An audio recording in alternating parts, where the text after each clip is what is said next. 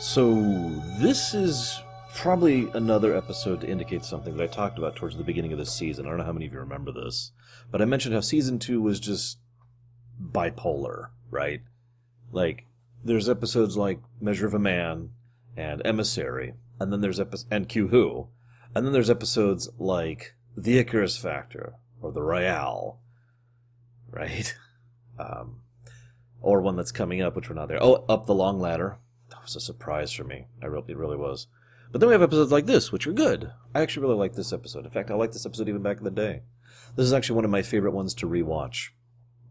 You mind if I give you a bit of backstory? Don't worry, it won't take me long. When I was a kid, we actually had a VCR, because my mother was actually pretty well off. Some of you will understand why I say that. I'm not going to bother to explain. Point being, I used to record episodes as they'd go live on the TV. And then I'd be sitting there, right there, with the VCR. So I'd hit pause when it went to commercial, and then I'd hit record again when it came back from commercial. So I could have basically the episodes I wanted. And yes, even as a kid, I was a little bit of an organization geek. So I used to basically have different cassette tapes, and we had a bunch. And I would have, like, the episodes I really like, and then the episodes that are okay, and then the episodes that I'm just collecting to have the episodes, to have the whole thing. So I didn't actually have TNG in an order. I had, like, the tapes that were my favorites, the tapes that were okay, and the tapes I never watched. In other words, if this is not obvious, I would rewatch certain episodes a lot, because that was kind of my entertainment, as far as television goes back in the day, rewatching Star Trek The Next Generation. This was one of the episodes that was on that rewatch regularly thing, along with several other episodes of Season 2, like the ones I just mentioned. And I just thought I'd mention that, because I've found that my opinion is... I mean, for the most part, most of the comments I read from you guys is that we're at least relatively on the same board. But every now and again, I give my opinion, my honest opinion, and the people are like, "What?" And just are completely shocked that I feel a certain way, which I find very strange and unusual and awesome, because it's great to hear from differing opinions from different people for different reasons. As ever, that's one of the joys of actually running this channel and doing this show, is hearing from you guys and what you guys think. So I really like this episode. It'll be curious to see how many of you disagree with me on this one, for whatever reason. But I want to say why I really like this episode. First of all, Roy Brocksmith, I'm not actually sure how to pronounce it, does a really good job with Kohlrabi. He's the guest star. I just talked about good guest stars last episode. He actually nails the part surprisingly well, which I'll talk a little bit more about in a second. And while there are severe logical loopholes in this episode, which I'll discuss later, I like the idea of this kind of war game. It's something that's fascinating to me. It shows Riker doing well. It shows Worf thinking on his feet. It shows Geordi being able to pull off a miracle, pretty much earning his engineering stars, probably for the first time, if we're being honest. Wesley actually being decent. It's always nice. Pulaski being legitimately friendly and awesome towards Data. And in many ways, this is functionally Pulaski's last episode, so it was nice to see her in a positive light. Yeah, there's good stuff throughout most of it. I enjoyed the concept. I even felt like the actual dilemma made a weird amount of sense, even though I do have a nitpick about it. Again, we'll get there. I do once again reiterate my wish that the episode... what is it? I'm actually looking at my list of episodes over here. I can never remember the name of it, because it's not actually that good of an episode. Unnatural Selection, that's the one. I reiterate my wish that Unnatural Selection was after this episode. I hate to re-emphasize that point, but notice how friendly and polite and nice Pulaski is to Data in this episode. She reaches out to him functionally as a friend. She tries to talk him out of what she perceives as his slump. And even when she approaches Picard about it, she says this in terms as if this is someone she's concerned about, not just because of professionally, but because she's grown to more fond of him. Take this and then, seriously, take this and then watch Unnatural Selection right after this. And all of a sudden the development and her warmth towards Data just suddenly makes a lot more sense, doesn't it? Because she's grown towards him and he towards her throughout the whole season. It's been a nice little story arc. Quiet and in the background, but well done. Anyways, so... My first big nitpick, I have to address this right off the bat. Why aren't they doing this on the holodeck? A holodeck is a 100% controlled environment, unless the safeties fail and it goes on the fritz. But let's presume for a moment that that is the outlier, and the other 99.1 billion% of the time, the holodeck actually works fine. I mean, you have to figure, right? So, wouldn't it make sense to do this kind of thing on the holodeck? Now, of course, there are downsides with doing that. Several of the things that Riker was doing in this episode, he wouldn't be able to do in real life. Or, excuse me, in a holodeck, because he was actually basically cheating. But at the same time, I don't know, I don't see, like, I'm trying to think how to phrase this. Rather than putting two ships, including one very valuable ship, in severe danger with apparently no support, there's like no one else in range for whatever reason, and no backup, and only one observer on one of the ships, they could have done this like a dozen different ways. Why was the Hathaway towed to this one planet in the middle of nowhere, right? Why not do this, I don't know, next to a starbase, where you can observe and monitor and detect and repair as is needed and be ready with rescue crew or whatever. This is a weird way to do military exercises. I don't know. I know that we in real life do military exercises in all sorts of places in the world, but... and I don't know if this is still true, but at least at one point in history we would do those exercises with other people not involved in the exercises there. Just in case, right? And again, the holodeck would just solve all these problems. So you could either put it on the holodeck or you could put it somewhere that makes sense. But of course we wouldn't have the threat of the week if not for that. You can... yeah. Because seriously, think about this for a second. If we rewrote this to make a little bit more sense, let's assume we want to do the real life thing, because we want the improvisation from Wesley and Geordi and Worf and Riker. Okay, cool. So why don't we go ahead and move this over to a starbase? Well, how do we have a threat of the week? Easily. A starbase is not a very defensible position. So while a starbase may be able to support them, it will not be able to directly involve itself in the battle with the Marauder. Especially if they're outside of transporter range when this all starts. Now, granted, transporter range is pretty far, so you'd probably have to be on the far side of the planet, which doesn't make sense, so we'd have to find another reason to solve that problem. So, I actually got nothing at that point. I'd have to really sit and think about how you could still have the threat of the week and still have this make sense. I'd love to hear your guys' thoughts. If any of you have the time or interest in trying to come up with a way to have the Ferengi threat of the week, but still have it make sense, I'd love to hear it from you. Because I got nothing, and I got to get on to the rest of the episode. So, I mentioned Roy Brocksmith, who plays Kolrami. He does this really great thing where Riker is just striding. Now, Jonathan Frakes is a bit over 6 feet. He's a tall, broad kind of a guy. He's kong, kong, and if you watch, he is basically lunging in his steps. Now, you can tell he's doing that on purpose because the director told him to, because that way Kolrami can do his kind of thing to keep up with him. Otherwise, he would just be going too quickly and would bump into Riker's back. In fact, I wouldn't be surprised if that happened during test runs and test blocking. It does kind of indicate, it's a good way to be introduced to Kolrami. It gives us this impression of this person who's always on edge and is always doing something. And in fact, in every other scene he's in, he's pretty much always got his pad and he's always doing something. And then Worf says, he is pathetic. And then Data has to explain to Worf what strategy is. What? Keep in mind, later in this episode, Worf will have this whole speech about guile in a great scene. And yet, and then dun dun dun dun dun dun dun dun dun. Sorry. And then, but here Worf has to have the concept of tactics and strategy explained to him by Data, which doesn't even begin to make sense to me. But then he says something that I do like. You know, in generations, no one's actually tested their reputation as being incredible tacticians. And the Worf says, well, then their reputation is meaningless because it hasn't been proven, which is a wonderfully Worf thing to think, and I did like that touch.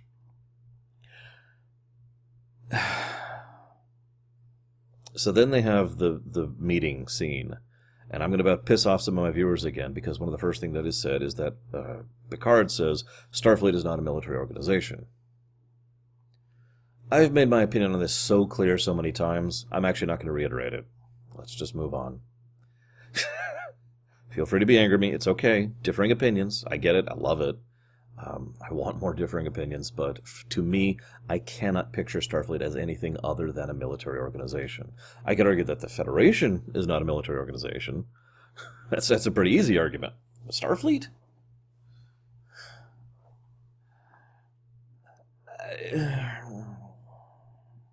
I really could go into this topic again. I've decided not to. But I do want to comment on something else.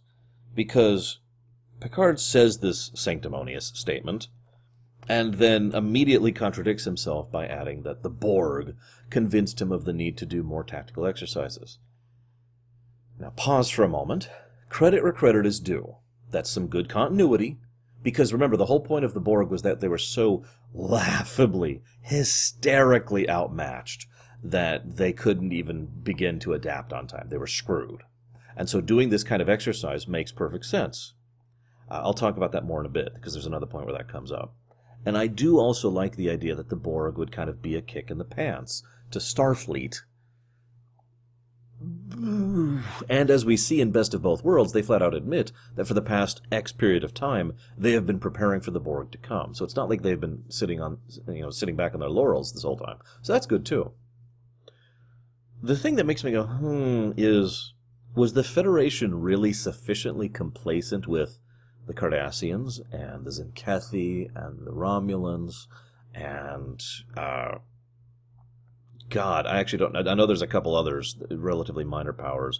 I suppose you could also add the Klingons into that list, who are just all kind of there and all militarily present. And we don't need to do anything. We don't need to do tactics exercises. We're friends with everyone, even though we just finished a war with 2 of those people, and we just reinitiated contact with one of those people for the first time in a while. But no, we're cool. The thing is, I'm irritated by this, but not in a bad writing kind of a way. I could totally see the Federation being, let's put this as bluntly as we can, that's stupid. The idea of completely mothballing their military efforts and strategic efforts in the wake of everything's cool now is extremely short-sighted. Now, I'm not saying that I have to have some arms race. That's an opposite extreme.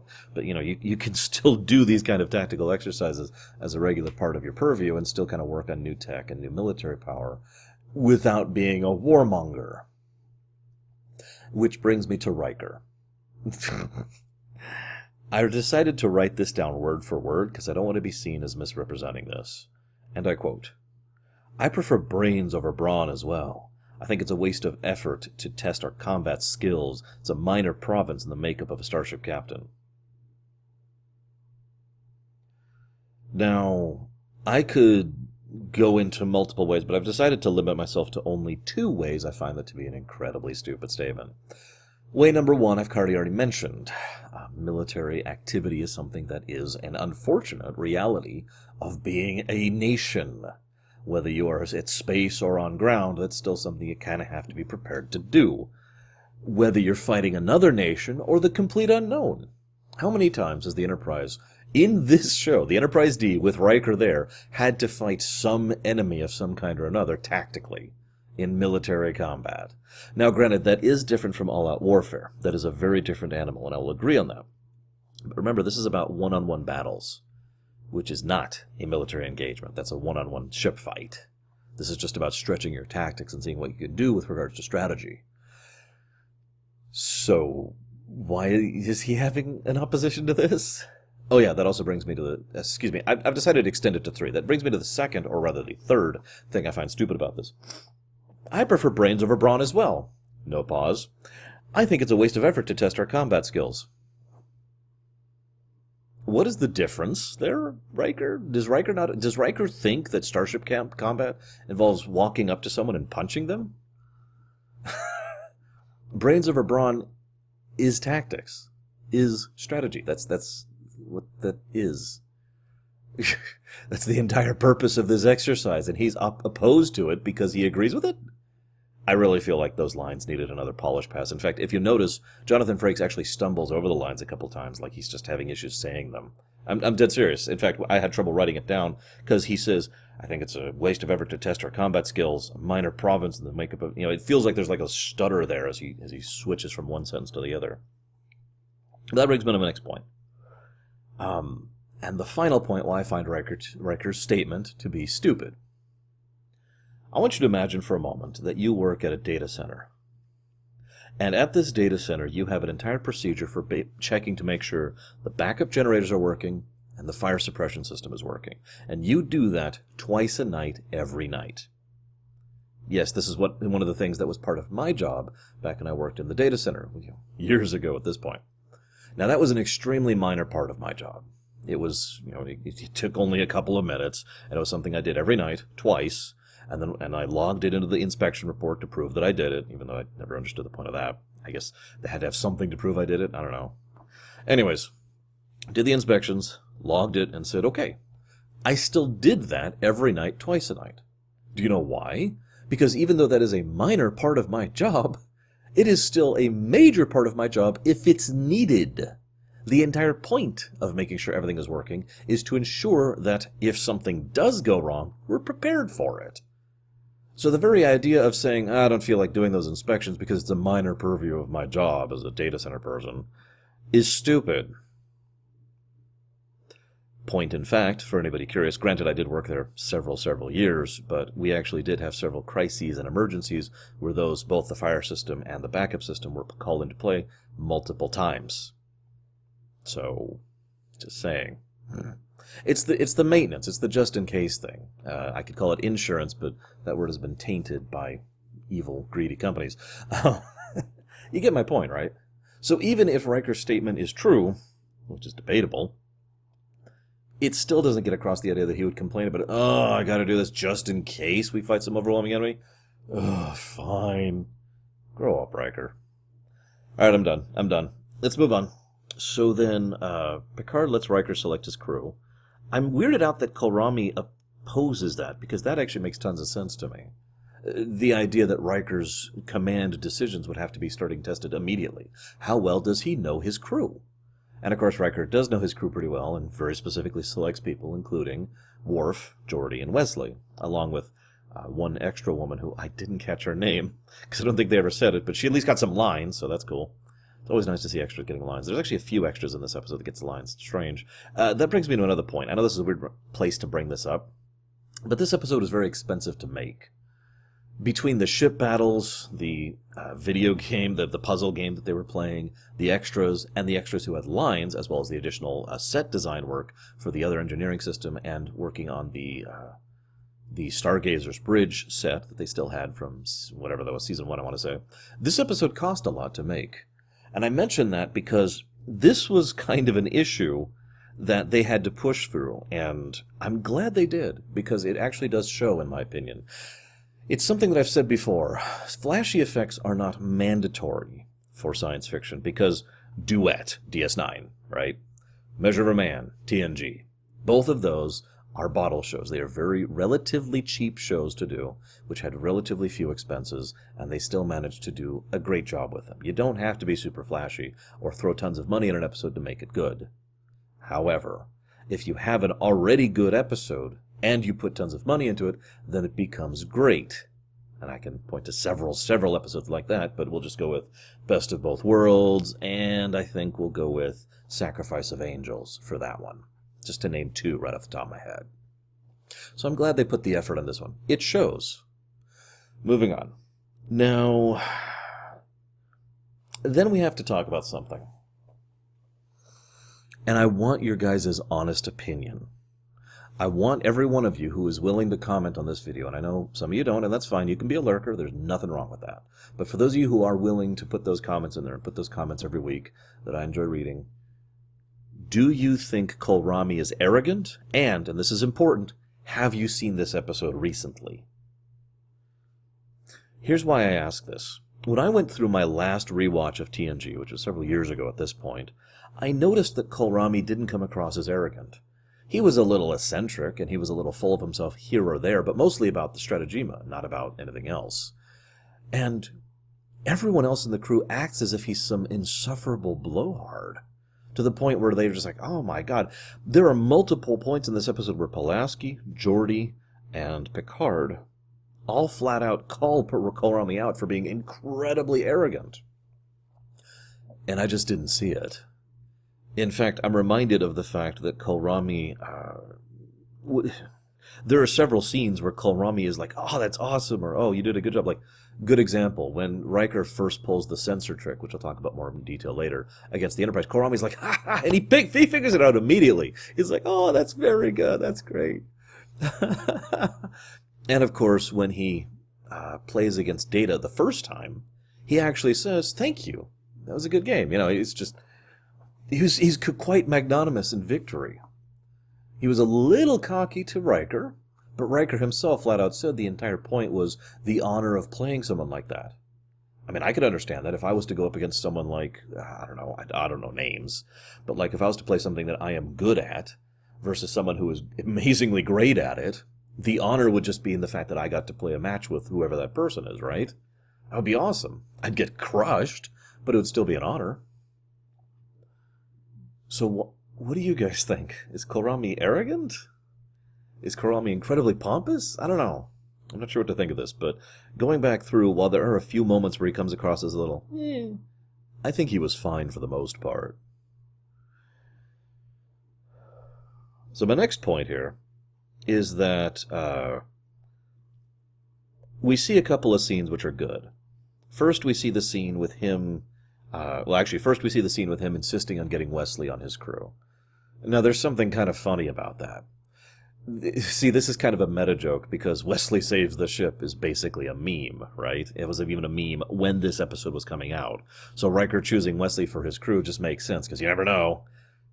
And sure enough, Wesley did save the ship. His little dilithium experiment was the thing that allowed Geordi to do the wire-up in order to save the ship. However, unlike most of the Wesley Saves the Ships things, this one worked fine for me. He basically cheated in order to provide a tool that Geordi didn't have access to. And Geordi and his team, along with their setup and tactics, were able to come up with a solution to this problem. I like that. It's a little different than Wesley just saying, "Well, why don't you just fix everything perfectly this one way?" There we go, done. My opinion.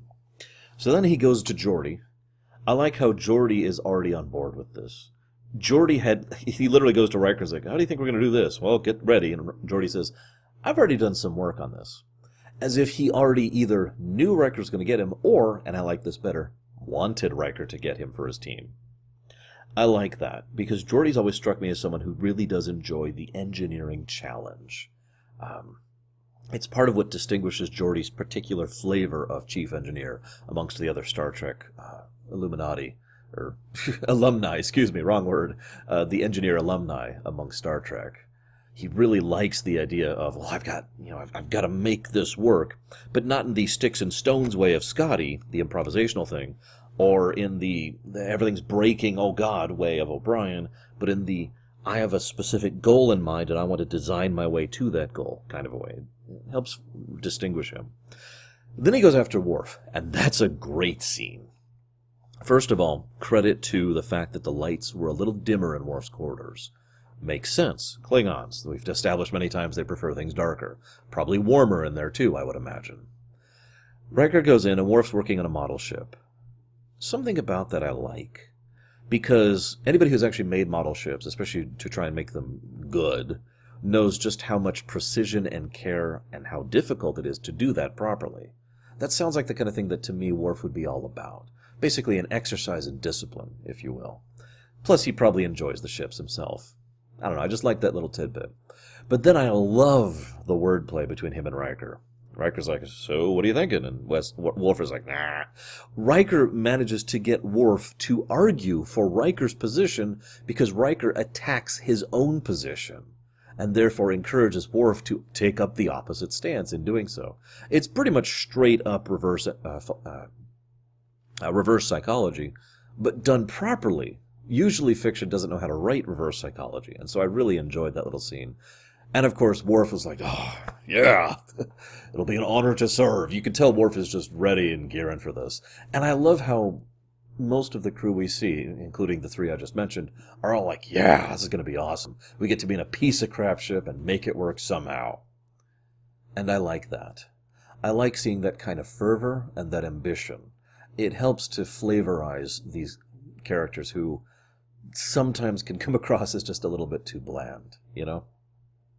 So, skipping forward a little bit, Then the game happens. It's a privilege just to play him. I actually decided to keep track of this. The match between Riker and Kohlrami lasts 13 seconds. Yikes. Oh my god. And then, of course, Kohlrami is a little bit arrogant, limited dimensions, but okay. I also like how Data and Pulaski and Troy and Geordi are talking in the background about why humanoids like to challenge each other. Well, they kind of dismiss this. I like Data's response. And I quote, the idea to avoid deceiving oneself by engaging in other people's perspectives. It's something I like to do all the time, actually. In fact, as I just mentioned, it's one of the reasons I love to hear your guys' viewpoints on these episodes. Someday, God willing, I'd love to do these live, so I can actually, I know there's legal issues with that, and there are ways around that, I know. But I would love to, in a more proper situation, do these live so I can hear your guys' feedback like this and be like, that's a good thought. I didn't think about that, Anywho, so then Pulaski insists, and Pulaski and Geordi both insist, you have to deflate Kohlrami's ego. He's just too arrogant. Anywho, so then they go to the Hathaway. I admit I smile a little bit every time he does the... I can't whistle, but you know what I'm talking about, right? The old Enterprise, the old TOS style comm whistle. It's a nice little nostalgic thing. That's all. I just wanted to mention it. So then they have their screwed up ship. The episode never addresses this, but I like to think that getting the ship into combat status is part of the test, is part of the analysis. All right, here's this broken ship. We're going to have the combat section. But for right now, I want to see what you can make that ship into. Here's your deadline. Here's your crew. Excuse me, you can have basically whatever tools or resources you need to do this, within reason. But let's see what you can make of this. In fact, I kind of love the idea of that being a regular thing at Starfleet headquarters, like at Utopia Planitia, right? All right, we've brought in a piece of junk old constellation. I want to go throw together a little competition. We're going to go ahead and try to get this sucker as running as we possibly can, in as good a shape as we can, in 48 hours. Who wants to sign up? And I like to think that there would be plenty of engineers who would say hell yes to that kind of a challenge. Just for the fun of it, but also for the experience. It is another form of training, after all. And probably for some cred as well. Yeah, no, I worked on the Hathaway. Really? Holy crap. Anyways. So then this is where the implication really comes in. They go over to the Hathaway, they look it over, and they find out just how amazingly screwed up this ship is. It is not in good shape. And they are basically bugs compared to the Enterprise D, which, even though it will be in fake mode, is still a Galaxy-class cruiser, which will crush a constellation under ideal circumstances. But that's the point. Remember what they said earlier. The Borg is what directly led to this.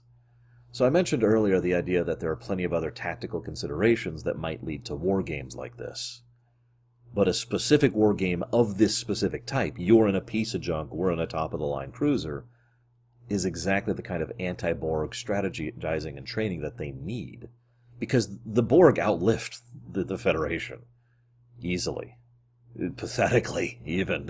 They don't even stand a chance, as we will see later. So, I do like that tiny little bit of continuity and sense-making. I also love the back and forth between Riker and Kohlrami. I really do. And I quote, "What's the Zakdornian word for mismatch?" To which Kohlrami says, "Challenge." Yes! Oh, that's a great retort to that. And I do love that. Because that is the whole point.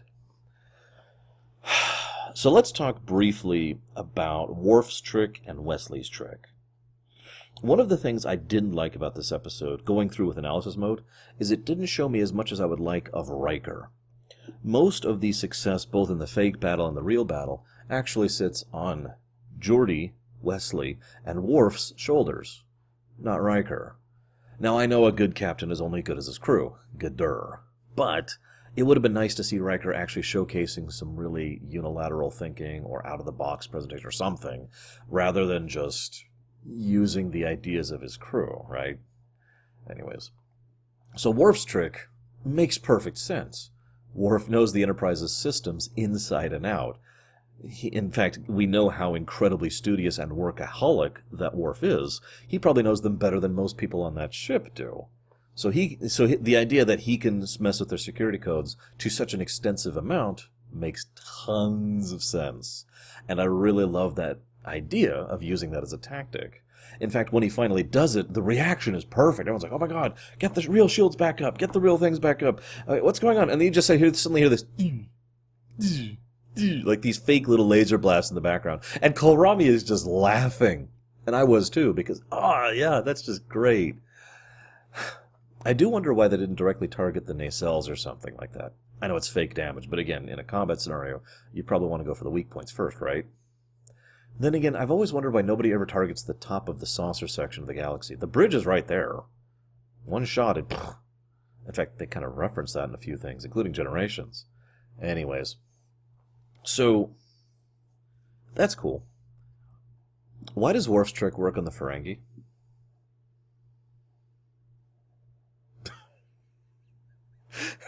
Remember, the episode in itself establishes that Worf is intimately familiar with the Enterprise's systems, and thus knows the exact codes and the exact data to send to simulate. Oh my gosh!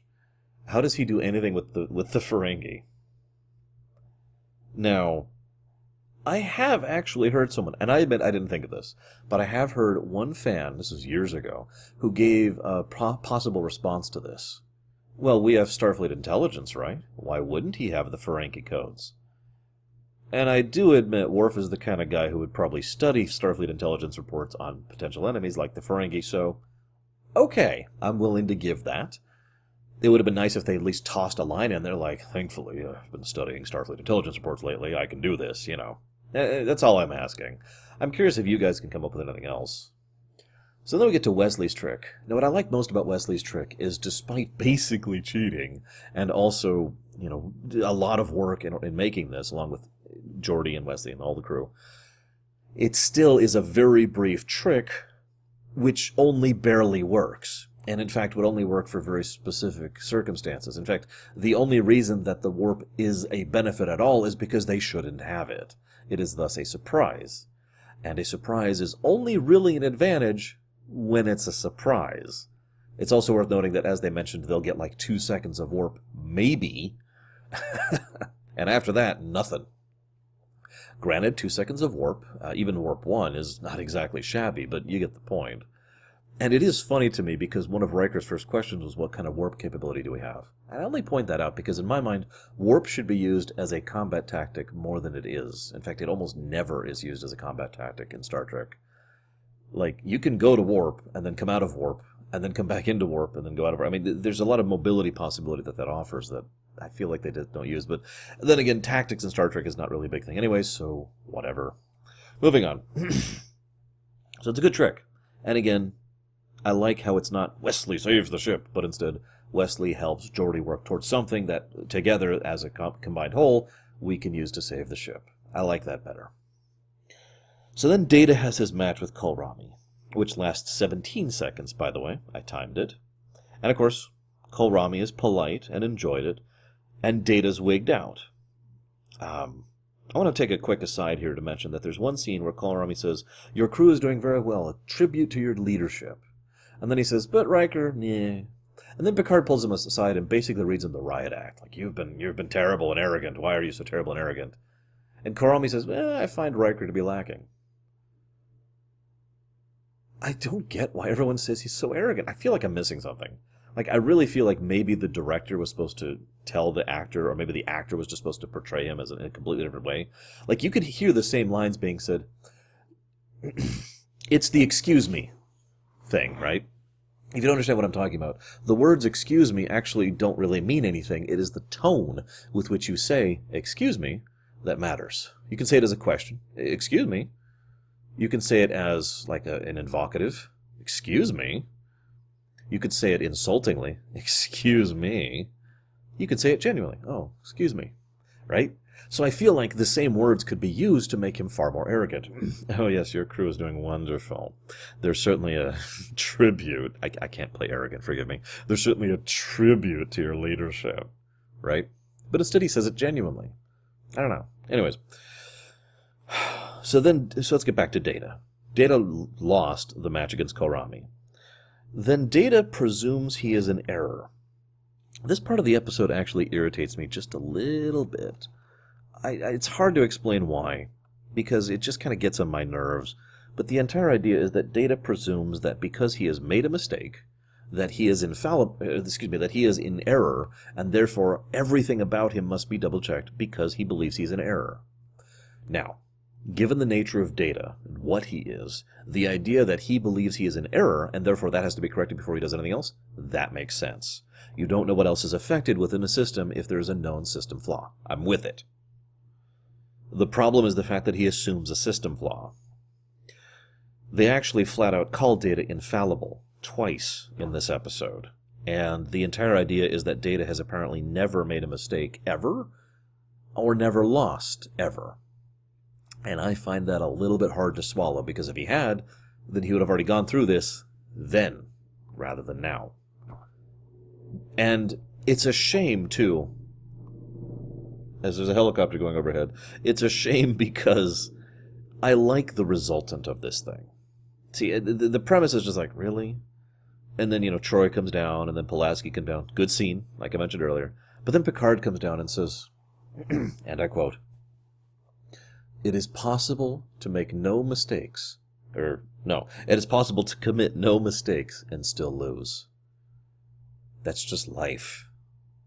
And goddamn is that so true." And that is some really good life advice that would really help Data, I think, to grow and develop as his own separate entity. So, anyways. So then it gets to the scene where Data pulls the he knows, we know, he knows, we know, he knows, that he knows. He's not sure if he knows, but we do know that he knows our knowing of his knowing. So his knowledge of our knowing knows. I'll stop. Point being, he starts pulling that gag, and Troy cuts him off. He's like, look, what can we do about this? And then Worf does his trick. I already mentioned it. That's great. And then Quark, oh God, I can't remember who he's playing. Armin Shimmerman attacks in a Ferengi Marauder.